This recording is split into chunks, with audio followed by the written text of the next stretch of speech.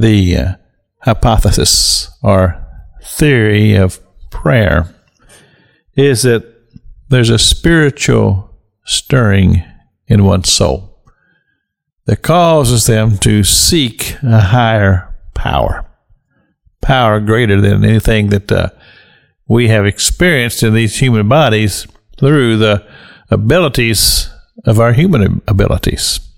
So we go to a higher power. And this stirring is often brought about because of a soul that has become void. There's something missing. And we realize and sense that there's something missing. And so we begin the process of seeking. And seeking is very much an integral part of the development of the ability to connect with a higher authority. And so, as the spiritual need is drawing a person, we have things that we would like to see happen in our process of seeking this higher power. You might say, expected results. And many times, these results are not always as we as humans would want them to be.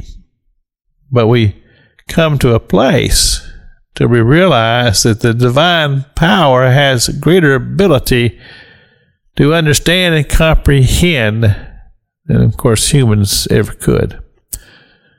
So, in our quest to pray, we are seeking for a spiritual connection. One spirit is stirred, and then something very, very important happens. And of course, Scripture tells us the importance of this.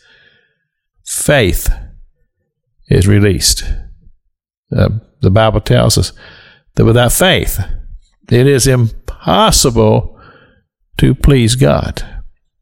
See, faith is the thing that stirs everything. Because when we have faith, then that brings us to something that is absolutely essential in the human heart to have in order to even live. And that is hope. So, the process of responding to a stirring in our spirit, we begin to seek that higher power.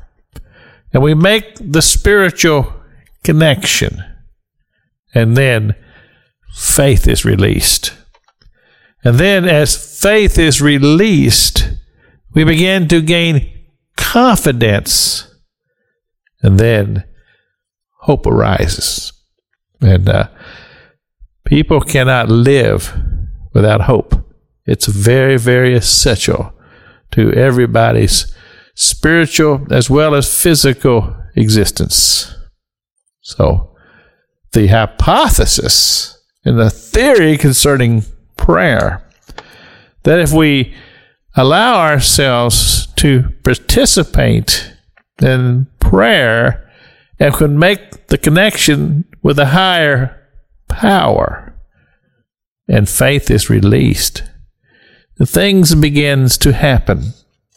And many times it's just simply this: we begin to find a peace in our heart and soul. This is Pastor Jack King with the gospel on the radio broadcast.